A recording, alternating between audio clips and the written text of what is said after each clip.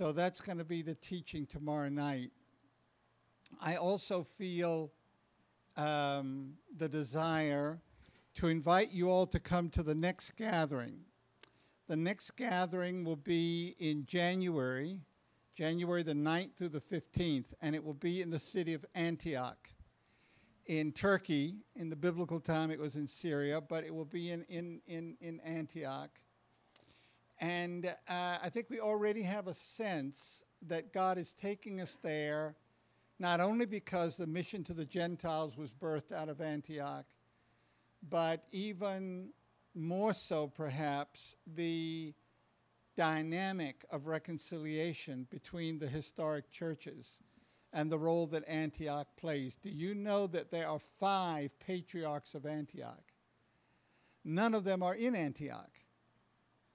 So that just gives you a little introduction and foretaste into what I think is going to be a really significant time next January in Antioch. I think we have only a small understanding of what God may want to do there. So start saving your money to come with us to Antioch next January. I feel like the teaching tonight is a continuation on the teaching that we gave in January of this last year in Frisco, Colorado, on apprenticeship to Jesus, foundational understandings. And for those of you who were there, you remember in that teaching there was a section at the end that we didn't have time to get to. And I'd like to try to give that section a little bit of the time it warrants tonight.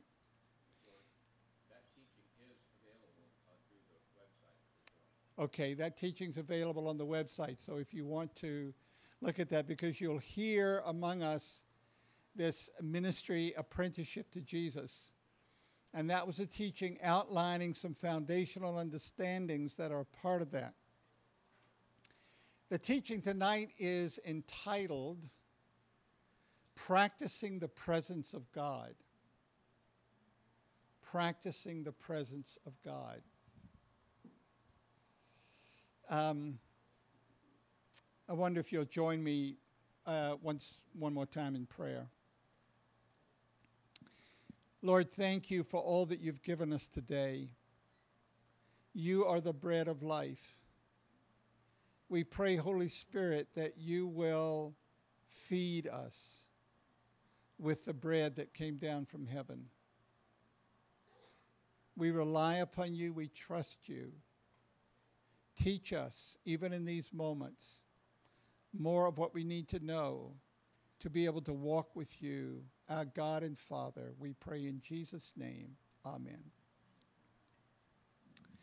Now, what do we really mean by practicing the presence of God? Is that in the Bible? What's that concept that we're working with? And I think the biblical terminology that we'll talk about for a couple of minutes is praying without ceasing. The biblical injunction to us is to pray without ceasing. Now, when we hear that, it's easy to think, well, what is that anyway, praying without ceasing? Who would actually want to pray without ceasing? How do you even do that, particularly with life's demands? And so that has actually been a subject of discussion throughout the history of the church. What on earth is praying without ceasing? And why is that actually attractive? Now, when we think about what praying without ceasing is, it can come into our minds, oh, this is about interceding for the missionaries. So we can think of praying as going through a long list, and how on earth would you do that even for an hour, much less for a day, or without ceasing? What is prayer? Prayer in its most foundational form is simply coming into the presence of God and remaining there. That's what it is. It's being in God's presence, interacting with him. And the best picture that we have of that is Adam and Eve in the Garden of Eden before the fall. We find the Garden of Eden, we find God, we find Adam and Eve, and they walk with God. and they were naked, and they were not ashamed. And their constant, continual experience was one of being in the presence of their Creator, communing with their Creator, hearing from Him, interacting with Him. That was their natural state. Now, that's the natural state for which you and I are created. We're actually created to pray without ceasing. That's how we came off the assembly line. That's how we've been manufactured. That's how we were designed, to pray without ceasing. That's what life is all about, praying without ceasing. And we hit that this morning, didn't we, in our Lectio Divina time, in those 5 verses at the beginning of John 17. This is life eternal, that they might know thee, the only true God, and Jesus Christ, whom thou hast sent. So what is life eternal? Life eternal, there's a part of life eternal that's duration, lasts forever. There's also a part of life eternal that is qualitative. It is eternal in quality. So what does it really mean to have a good time? Let's go have a good time. What does it really mean to have a good time? It really means to pray without ceasing. It means to be in the presence of our Creator. That's what we were created to do. That is life in its fullness. That is meaning. That is purpose. That is joy. That is fulfillment. To know God and to be in His presence in an unbroken way. That's natural for us. So what happened?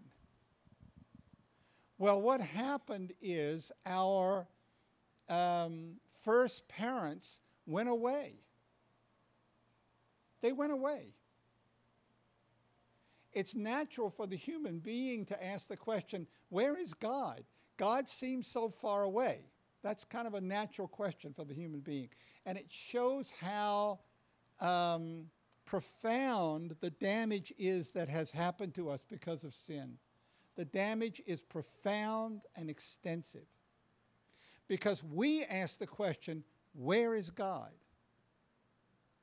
But God's question to Adam and Eve was, where are you? I'm here. I've always been here. Where did you go, Adam? And so our first parents went away, and so have we. We have gone away. We have gone away from that which is life eternal. And we have done that through our sin. But our sin is compacted and underscored and reinforced by the sin all around us. We have been born into a lost race. And we are not in touch with the fact of how profoundly extensive the damage and distortion is within us and with which we live. The results of sin. So this damage and distortion has taken place throughout our being and has left us in the condition where the thought of praying without ceasing feels unnatural. And the thought of being on our own and having a good time feels natural. So that for which we were created feels unnatural, and that which is a reflection of our lostness feels natural. That's our state. That state has left us in this condition. Whenever there is a brief awareness of God, every now and then human beings are able to have a brief awareness of God. Whenever we have a brief awareness of God, it tends to be short-lived and easily broken. And there tends to be a long period before we regain another awareness of God. So again, the condition for which we were created, namely continual awareness of God, we get little snippets of it and then a long absence. Another little snippet and then a long absence. Now, what is the way back? The way back is the Christian life. This is what the Christian life is all about. The Christian life is a pilgrimage. The Christian life is a pilgrimage where we are on our way home. The Christian life is played out in the parable of the prodigal son. What was the deal with the prodigal son? One day he came to his senses enough to know, here I am, without any money. If I were a slave in the house of my father, I could at least eat what was given to the pigs. I will go back to the home of my father. And that is the journey that you and I are on. It's a journey home. We're being called home. The Father is calling us home. What does home look like? Prayer without ceasing. What does home look like? This is life eternal. That you might know the only true God and Jesus Christ whom thou hast sent. So we're on a journey back. Now, on that journey back, first of all, it's a long journey. It's a long journey. Why? Because the distance that we have come away from home is a long distance. We've come a long way away from home. There has been extensive, profound damage in our being. So we're a long way away. And one experience doesn't do it. One experience can be really good, but we're talking about a process. How do we learn about this process? Through apprenticeship to Jesus. That's how we learn it. Why did Jesus come? He came to teach us the way back home and how to live once we get there. Now, in this journey back home, which is a journey toward praying without ceasing, that's the destination. Now, there are different ways to express that. In this journey, there's our part and there's God's part. So there's something that we have to do. This isn't only God. So when people ask you to pray for them, listen to what it is they're asking you to pray, because there's some prayers for other people you should not pray. They need to pray that prayer. I remember in one meeting, a young woman came to me and said, please pray for me that I won't be impatient. No. Your impatience requires decisions on your part that God's not going to make for you and I'm not going to make for you. You have to make those decisions. So there is a part in this journey that's our part. And then there's a part in this journey that's God's part. So it's really important that we know what is our part and what is God's part. Now let's talk for a minute about our part. One of the things about the human being is that we have an incredible capacity to learn and to store up that knowledge. A great example of that is language. We have the capacity to learn a language. We've all learned a language, at least one. And that language has been stored within us. So I'm here speaking to you in the English language. I'm not thinking, what is a subject, what is a verb, I'm thinking, what is it I want to say? I'm not thinking about the language. The language is stored within me. It's automatic. It's subconscious. Even how to pronounce the words. You know, the German R.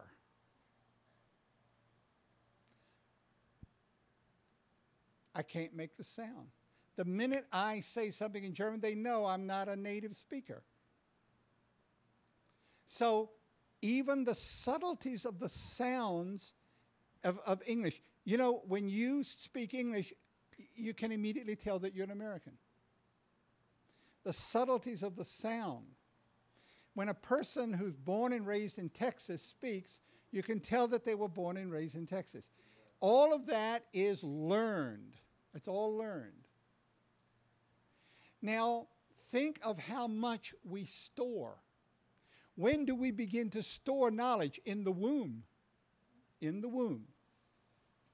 We begin to store up knowledge subconsciously. And by the time we get to be a few years old, there is tons and tons and tons of responses that we have learned, that we have stored up within us. And many, many of these responses are destructive to us, but we don't know that. See, we don't know that.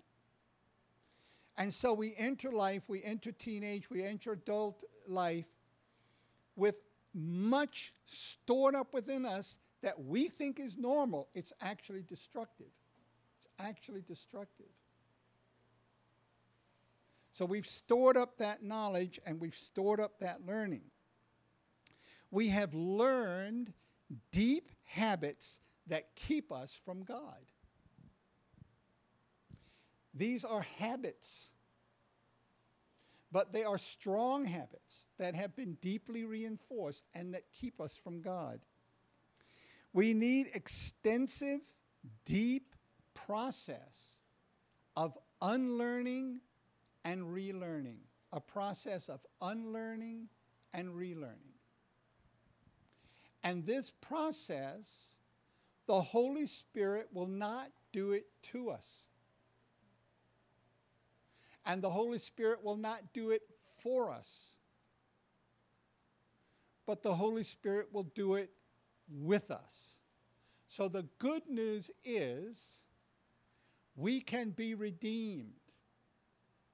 We can be transformed. We can be delivered from these habits. But it's going to take a process. And it's going to take a process that is driven by our decisions. See, when we were created, God created our heart. The heart, I want to suggest to you, is the center of the will or intentionality. That's what your heart is. The capacity to make a decision, the capacity for choice, the capacity for motive. And so when God created my heart and your heart, He created it with a door on it. And that door has a lock. And that lock has one key. And God created the lock and He created the key and He gave the key to you. Isn't that scary? God created my heart and He gave me the key. And God will not violate my decision-making capacity. Because once He does that, He takes away my humanity. Because part of being human, by the way, did you know that it's glorious to be human? You know, when you talk about sin, sometimes we can get into this, well, I remember a young woman in a car. We're driving across Germany, and she just graduated from a Christian college. And she made some statement about herself that was so contemptuous. And I wanted to stop the car. Do you know that you are a glorious being, created in the image of the living God? He created the sun and the moon and the mountains and the seas and the animals. And then to crown His creation, He created you in His own image, a little lower than the angels. He filled you with glory and honor.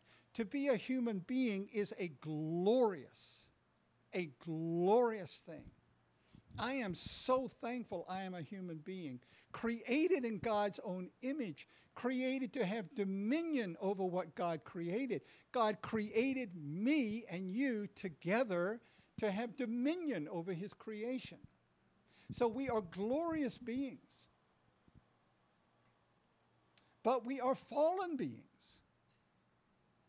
And the capacity to know God involves the capacity to worship, the capacity to love. And in order for that to be authentic, we have to be free to make our own decisions. So God waits. He waits. He waits for us. God is inviting us to eternal life. God is inviting us to pray without ceasing, but he honors our decision not to want it. He honors that decision, and he waits for us. So here's the question. How hungry are we? How hungry are we for God? And sometimes we have to go through the desert of not knowing God or being without God. Now, I'm not talking about not being a Christian. I'm talking about being a Christian but living in the wasteland. That's what I'm talking about. You see, we have created Christians who know how to be with other Christians, but they don't know how to be with God. So God is calling us to more. And God is saying, look, if you want to live in the superficiality all around you, if you want to live in the vocabulary without the reality, then I'm going to wait for your soul to get so hungry and so thirsty and so shriveled up that you are hungry for more of me. Oh, brothers and sisters in Antioch Network, may God visit us with a hunger for God,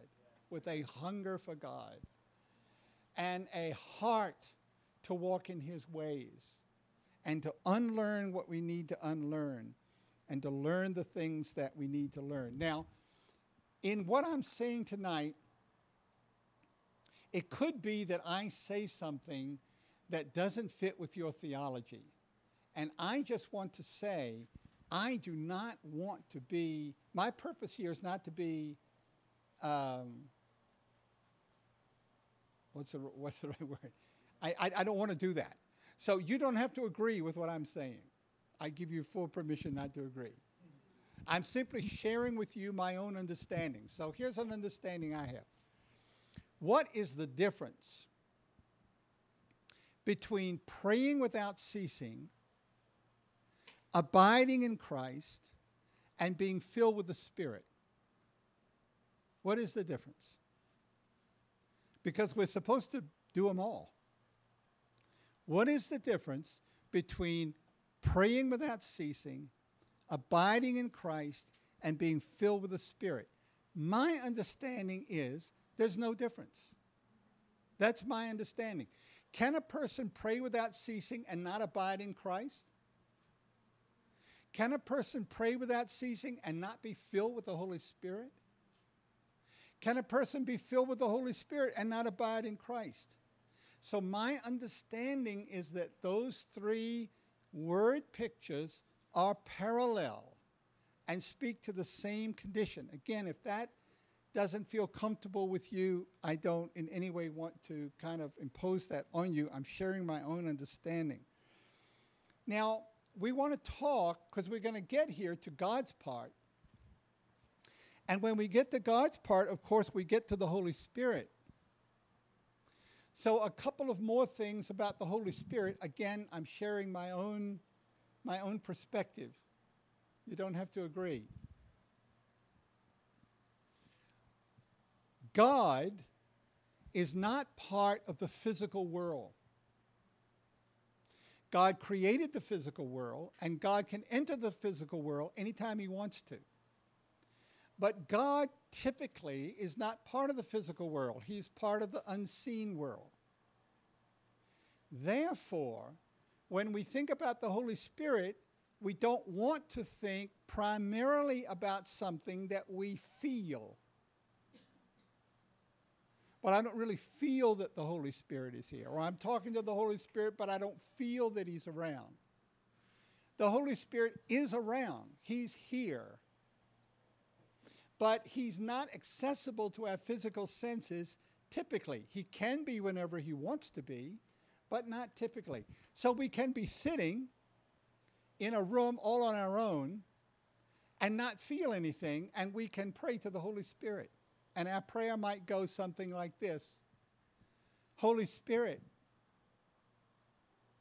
I want to come present to you. I can't see you, and I can't touch you, and I can't hear you, and I can't smell you, and I can't taste you, but I believe that you're here. Holy Spirit, come and fill me. Now, I pray, typically, for the filling of the Holy Spirit every morning. It's part of my morning prayer time. And I want to talk to you more about that, some more specifics about that in a minute or two. And when I get through praying for the filling of the Holy Spirit, I have this incredible sense that the Holy Spirit is there. But whether I have the sense or not is not the issue. He's there. So this learning to do the things that we need to do, this learning of the way home, that's the journey that we're all on, back to the home of the Father, is a journey where we need to learn to rely moment by moment on the Holy Spirit, regardless of whether or not we're feeling anything. Now, here's another thing about the Holy Spirit that to me is really important. Again, you don't have to agree. The Holy Spirit is a person. The Holy Spirit is not a power. I get concerned, just me, I get concerned when I'm in context, where I get increasingly the feeling that people are somehow striving after some kind of spiritual power. Because when we enter the unseen world is divided into two parts. One part of the unseen world is the Father, the Son, and the Holy Spirit, and the righteous angels. That's the part of the unseen world. There's another part of the unseen world that is inhabited by spiritual beings that are in rebellion against God and represent the powers of darkness. And when we go into that unseen world, we want to make really sure that we're over here in the Father, the Son, and the Holy Spirit. And that's why that prayer that Amy was referring to today, glory be to the Father, and to the Son, and to the Holy Spirit, is a powerful prayer.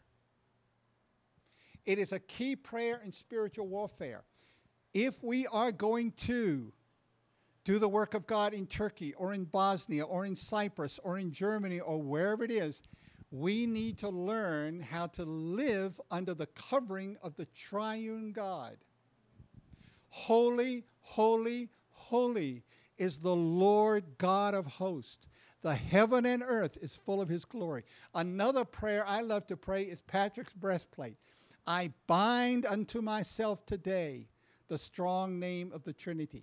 Talk about an apostolic leader out of the historic church. Patrick, 5th century, apostle to Ireland. He was tearing down pagan altars. And through this one man, a church was born that even today is known as an incredibly living, powerful church in its day. And Patrick's breastplate is such an awesome statement. It is so triune. I bind unto myself today the strong name of the Trinity. And so Christ-centered. Christ be in me. Christ be with me. Christ above me. Christ beneath me. Christ around me. Christ. Now, he was a man who knew how to live over here. Now, the Holy Spirit is a person. When we're filled with the Holy Spirit, we're filled with a person. We're filled with a person. We're filled with, indeed, with a person who has power. But why is it so important that he's a person? Many reasons, but let me tell you this. I'm getting to my next point here. It is my opinion that the most foundational work the Holy Spirit does is to transform you and me into the likeness of Christ. Let me give you another thought about the Holy Spirit that's really for tomorrow night. The Holy Spirit, I'm not going to start a new denomination on this. Just think about this. The Holy Spirit doesn't do anything that is not in preparation for the return of Christ in glory. Christ will return in glory, and the Holy Spirit is here to prepare the way. Now, a foundational work in preparing the way for the return of Christ is to complete the church and mature the church.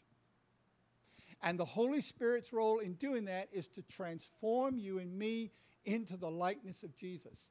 That's what he's doing. So the filling of the Holy Spirit, don't talk to me about the filling of the Holy Spirit that is decoupled from character.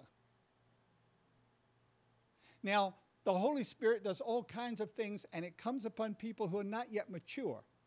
That's easy to understand. But when that happens, the result is all kinds of things going askew. We don't want that. So the work that the person of the Holy Spirit in his most foundational ministry wants to do is conform us to the likeness of Christ. And the more we are conformed to the likeness of Christ, the more we are mature in the character of Christ, the more we can bear the works of power that the Holy Spirit will do and wants to do, because we can cope with the response that those works of power will bring. 1 Corinthians 13. The ultimate work of the Holy Spirit is to make us like Jesus. Okay, the way back to God, God's part. We've already talked about it, haven't we? God's part is to respond to the heart decisions that we make by filling us with the Holy Spirit, by empowering us with the Holy Spirit. The Holy Spirit gives us the power to do what we cannot do in our own strength. He gives us the power. So again, this condition that we're in of pervasive lostness requires decisions on our part. As we make those heart decisions, the Holy Spirit comes in with his empowerment, and the result of that process, day by day, week by week, month by month, year by year, is the gradual transformation of the inner person into the likeness of Christ. Another foundational understanding, the Christian life, or this journey back home, is not in the first instance about doing. If when you hear Christ's commands, the first thing you think is doing, you haven't yet gotten to the essence of his commands. The activity of the Holy Spirit, or apprenticeship to Jesus, the result of that is the transformation of the person. So the most important thing with you and me is not what am I doing, but who is the person I am becoming. Because as I become the kind of person who is like Jesus, what's going to happen to my activities? They are going to be like him. And another way to describe that is they're going to be obedience. Blessed is the man who fears the Lord and walks in his ways. So as the Holy Spirit empowers us day by day, moment by moment, week by week, we learn to live a life that is described by walking in the ways of God. And the result of that will be fruit. Fruit, brothers and sisters. Fruit beyond anything we can imagine. And we will watch more and more the Holy Spirit doing things through us, and we'll think, it's amazing. It's just amazing. Look at what the Holy Spirit is doing. You know, we didn't do anything. This wasn't even our idea. We didn't even have idea to even do it, and the Holy Spirit is doing this. And now let me go for a week and be with Jesus, because the more I can be with Jesus, the more that releases the Holy Spirit to do his work. Okay. Let me try to get practical, and then we'll have more practical, and then we'll have time for questions. So, back to praying without ceasing, or back to abiding in Christ, or back to being filled with the Holy Spirit moment by moment. It begins, or a key activity is to set our minds on God. So we set our minds on God, but then very quickly we forget. Because, have you ever noticed how your mind works? Your mind doesn't stay on one thing very long at all. Your mind goes from one thing to another. So when I say I have something on my mind, what I mean is my mind keeps coming back to that thing. I don't stay on that thing. My mind goes. So the key to the disciplines is to keep bringing our mind back to God and reducing the gap. So it can start off this way. Somebody told me I should have a quiet time every day. Okay, so I have a quiet time in the morning. I feel really good about that. I don't think about God again until I go to bed at night. Well, that's a start. But that's not praying without ceasing. That's not being filled with the Holy Spirit. That's not abiding in Christ. What I want to do is think about God twice a day. And once I get to the point where I'm thinking about God twice a day, I want to think about him 3 times a day. In other words, I want to narrow the gap between times when I think about God. Now, when you hear that, you may think, well, gee, that's not going to give any time for anything else. And you know, that's got to be good news. That's got to be good news. Can I grow to the point where my mind is continually with God? And actually, it doesn't mean that we can't think about anything else. It doesn't mean that we can't live a normal life. But it means there has been a transformation in our thoughts and in the other components of our life. So we need disciplines that return our mind. So what is that discipline for you? Have you ever read about Frank Laubach? He was a missionary in the Philippines, and he got to the point where he tried to get 1 second out of every minute, his mind to go to God. I haven't read his book. I don't know if he ever made that. I'm certainly not there. But what are the simple disciplines of life that you and I can use that return and that keep our minds returning back to God, returning back to God? Now, this is where we get into practicing the presence. That's what practicing the presence is about. We have to learn new habits. That's about practice. If you want to learn a language, it's about practice. If you want to learn the piano, it's about practice. If you want to learn to paint, it's about practice. If you want to learn to abide in the presence of God, it's about practice. There have to be disciplines, there have to be habits that we make the decision to instill that habit into our lives. So what is it in your daily routine? What are the activities? For me, in the morning, just to give an example, I typically have a time in the morning for study. And one way I like to do is take my book of the year and I key the whole book into the word processor. And then I go back through it and pick out the key concepts and number them. I'm doing that now in Asian church history, preparation for Antioch. So each point that I make, I don't allow myself any more than 3 lines. If it goes more than 3 lines, it's another point. Every time I finish a point, I can pray. It's a way for me to return my mind to God, just in a moment or two. Now, that's not part of your life. So what is it a part of your life that keeps your mind back?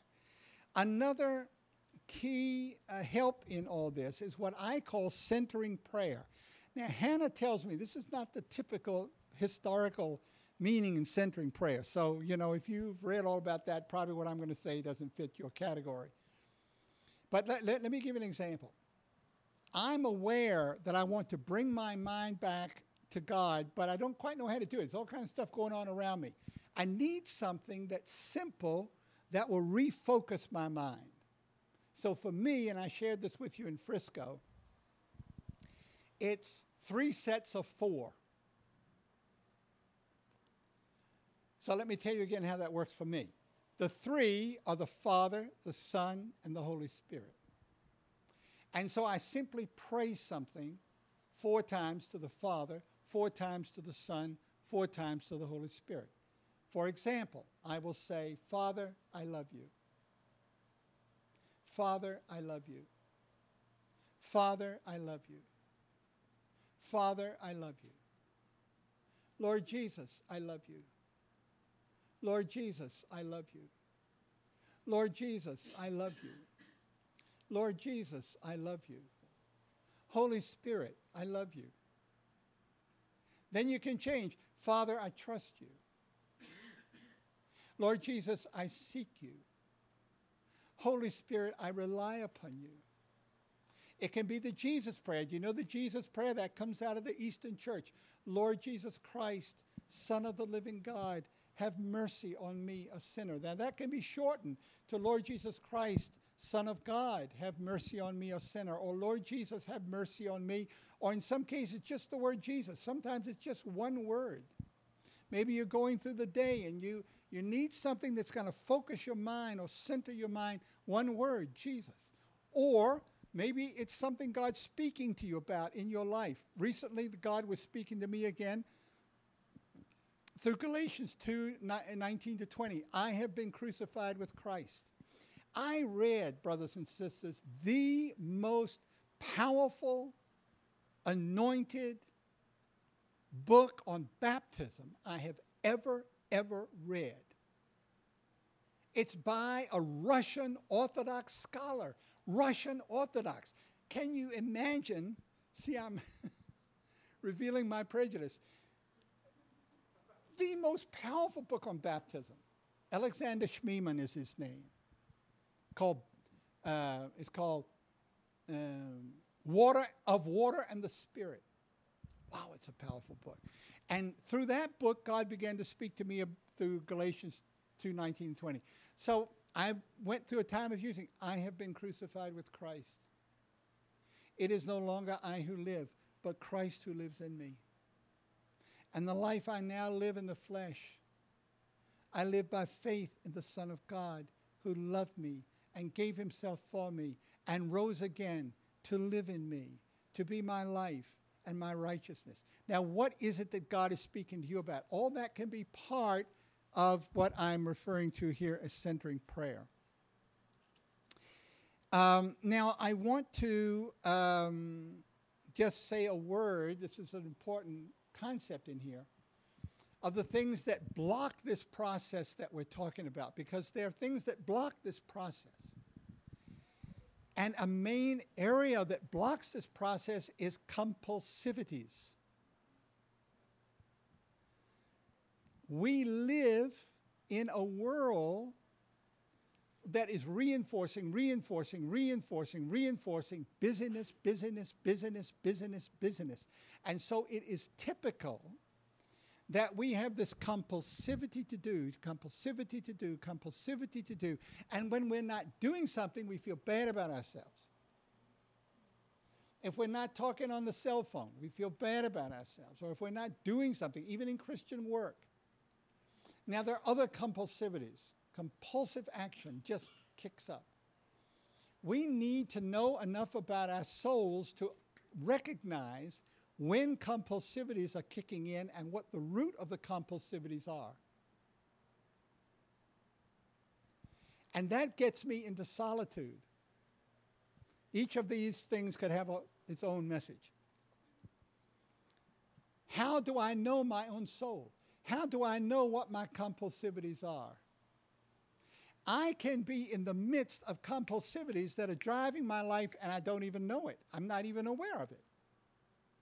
And when you ask me what is the root, what is driving that compulsivity, I can look at you cross-eyed. What do you mean what's driving it?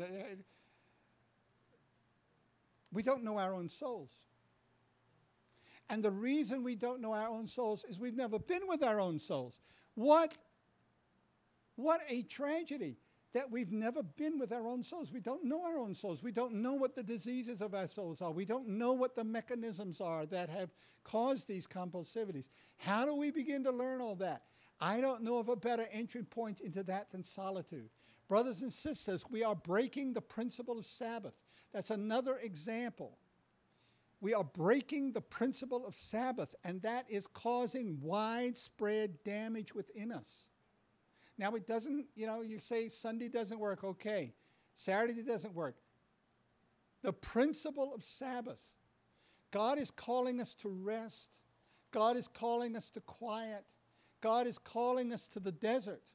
God is calling us to time with Him, extended time with Him, unbroken time with Him, time in His presence. We're even to the point where the very thought of time in His presence scares us. We don't know what we would do if we didn't have anything to do. That shows the extent of the damage within us. Let the Holy Spirit gently, beautifully, carefully, tenderly nudge you into a capacity of solitude where you're alone with God and alone with your own soul and allowing God to speak and showing you the roots of the things that are destructive and that He wants to heal you from. Now, it's time for questions, so let me close by just mentioning something that I wanted to talk more about. There'll come a day.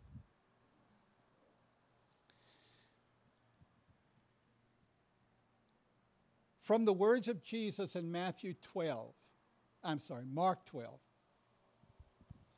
and also from a book by Dallas Willard called Renovation of the Heart. From those two sources, let me share with you a way to think about the human person, the components of the human person. Because if you understand the components that are a part of us, it will be very helpful in this process. What did Jesus say? They asked Him, what is the greatest commandment? And Jesus answered, love the Lord your God, here it comes, with all your heart, with all your soul, with all your mind, and with all your strength. And then love your neighbor as yourself. Right there, you have the components of the human personality. You have a heart. You have a soul. You have a mind. You have a body. And in your body resides your strength. And you are a social being because you have been created by a social God. God is a community. God is a community. God is social. He relates. The Father relates to the Son. The Father relates to the Spirit. And there's no jealousy because there's no sin. So there's no jealousy, there's no pride, there's no ambition. They submit to one another, they honor one another, they play their roles. And God has made you and me in His own image. Therefore, we're social beings. And therefore, part of our wounding is the wounding in our relationships. Now, what does it mean to be saved? Brothers and sisters, somewhere along the line we were taught that to be saved means your guilt of your sin is taken care of. The good news is that that's true. That is what salvation is about, dealing with the guilt. But here's what we need to know. That is only a part of it. Biblical salvation is, behold the Lamb of God that takes away the sin of the world, not takes away the guilt, takes away the sin. He takes away the sin. That's the gospel of the kingdom, that Christ takes away the sin. He takes it away. He heals the wounds that made the place for the sin. And he heals the wounds that the sin has caused. And your sin and my sin we've wounded ourselves. I've wounded myself by my own sin. I've wounded others by my own sin. Christ redeems it. He takes it away. That is the fullness of salvation. That is going home. That's this end of the journey that we're on. The Father's house, the house of the Father, where sin has been removed from us. And we're fully redeemed. Redeemed by the blood of the Lamb. That's the journey. That's where God's taking us. Now, that process will be helped if we understand the components that are part of us. And, come to Ephesus and see if we get a chance to talk more about that. I'm going to pray, and then we'll have an opportunity for questions. Lord Jesus, you are the Lamb of God who takes away the sin of the world. And we are so grateful that you came for us. And we are so grateful that your salvation is complete. You heal, you redeem, you transform. Holy Spirit, we bow in your presence. We entrust to you now these words that have been spoken. Holy Spirit, remove, we pray, by your grace and mercy, whatever was not from you, and solidify in our understanding that which was from you. We pray in Jesus' name. Amen. Now, it's been a full day, and we're aware that it's a little after 9. So we don't want to go long. But a number of people have asked, could there be an opportunity to interact with the teaching? So we want to take some time to do that now. So what questions do you have about that? There's a lot there. And again, if there's anything that comes across to you as controversial, that is not in any way, shape, or form my desire on that. Maybe a question would help clarify it. What questions do you have about that? Jason.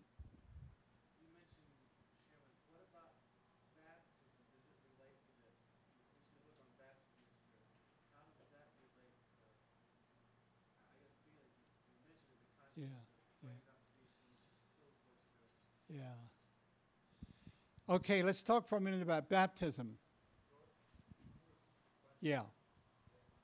Yeah, the question is, what role does baptism have in what I was talking about tonight? Okay. This morning, we shared with each other the Apostles' Creed. The Apostles' Creed was formulated as early as the 2nd century. It was a baptismal creed. It was formulated in the day when for a person to be baptized could mean persecution and even martyrdom. So there was a real commitment to preparing people for baptism. Baptism was seen as the introductory into the Christian life. And baptism, a part of baptism was also seen, or put another way, the receiving of the Holy Spirit was seen as part of baptism. It was part of the initiation. The understanding was that you were prepared, you were baptized, and after you were baptized, you went through a service of receiving the Holy Spirit, and after that, you had your first communion.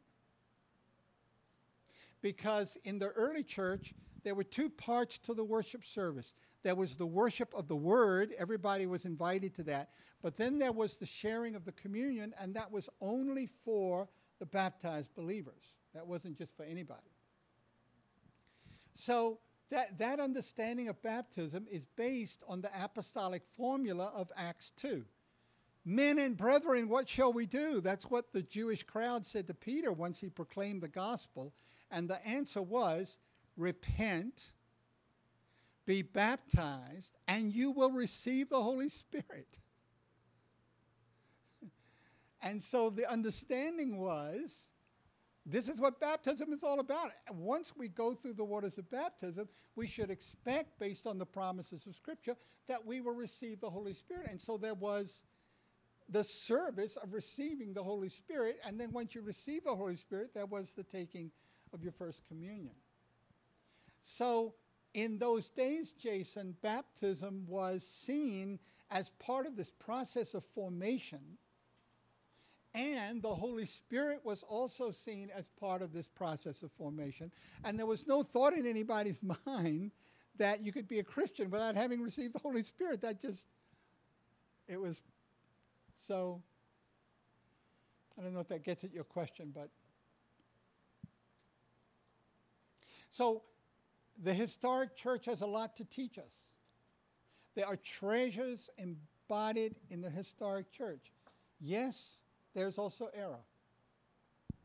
Yes, we also have error today. But there are treasures in the historic church, and that helps us in this whole process of reconciliation among the different streams in the body. Other questions? Hi.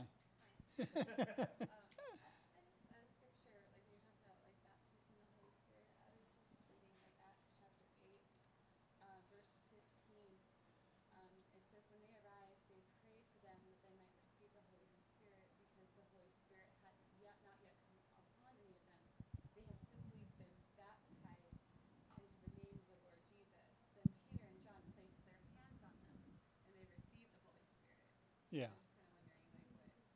Yeah, did you hear the question? It's the question about Acts 8, when there were those that had believed in the Lord Jesus or been baptized in the Lord Jesus, but had not yet received the Holy Spirit. Boy, I don't thank you for that question. I'm going to defer to somebody else if they want to answer that question. I don't know a good answer. Obviously, there is the plan of God, and then there is the practical realities.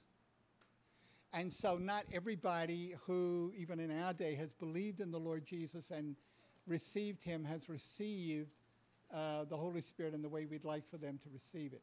And so there is God's pattern, God's chosen pattern, and then there's the realities that we all have to deal with. That's my best answer on that. Thanks for that. Okay, time for one more. Sorry. Amy. So can I just perhaps maybe suggest one response to that question? Yes, yes. And once again, I'm not really trying to state the doctrine, but as George was saying, it was understood by the early church that receiving the Holy Spirit was very, very important. And when Jesus gives the Great Commission, he says, go, baptize in the name of the Father and the Son and the Holy Spirit. And there seems to be some indication that they had received baptism only in the name of Jesus, so perhaps there was something lacking in their instruction. Perhaps they hadn't been instructed about the Holy Spirit. Perhaps they didn't even have a Trinitarian view of God, which was very, very common in the early church. And so I think that there was something lacking in that experience that was made right. Thank you, Amy. That's a great, thank you for that. That strengthens us. Thank you for that. I think what Amy is saying underscores for us the significance of the Trinity, particularly in the area of spiritual warfare and of the preparation of believers and of this whole process we're talking about of going back to the house of the Father, the role of the Trinity. I think it's time to close in prayer.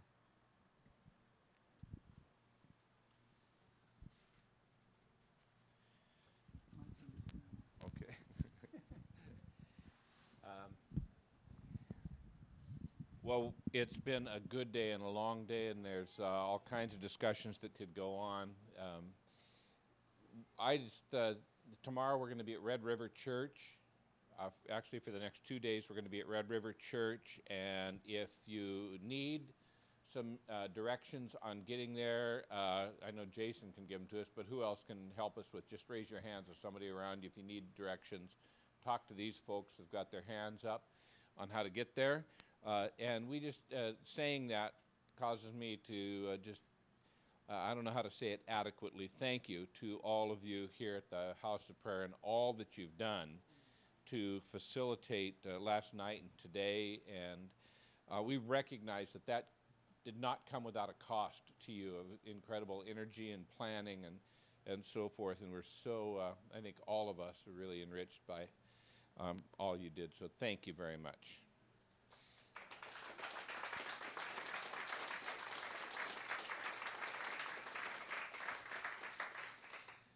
As you go tonight, go with expectancy for both the night and for tomorrow. Some of you picked up copies back here. There's some on the table. There may be others that David and Gretchen prepared for us. A suggestion for early prayer that you can either do on your own, or if you're rooming with some people, you can do that.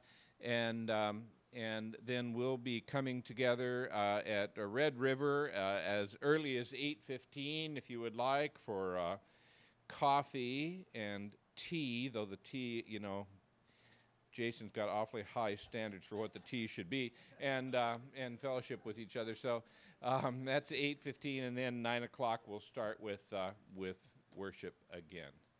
So bless you all. Let's take just a moment of prayer of thanksgiving to the Lord for the day. Why don't we stand to do that?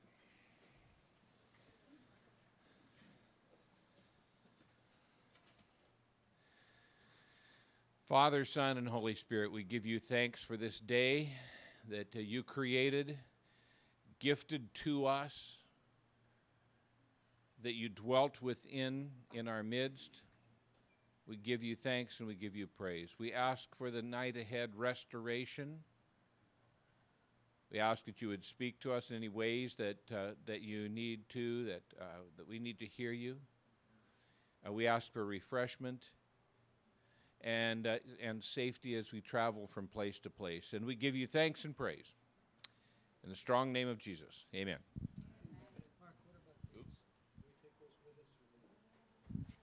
You can leave the prayer books here, and we'll gather them and bring them over to Red River in the morning. You can also take them with you if you like. Just remember them to bring them in the morning. And if I could have 4 or 5 volunteers who are feeling somewhat fresh and strong, it will take a very short time for 4 or 5 of us right now to reset the space so that the groups tomorrow can use it. It would take one of us a long time. And so I'd appreciate a few volunteers. Just come up to the podium here, and I'll give you instructions, and we can very quickly return the space to how it can be used tomorrow. Thank you.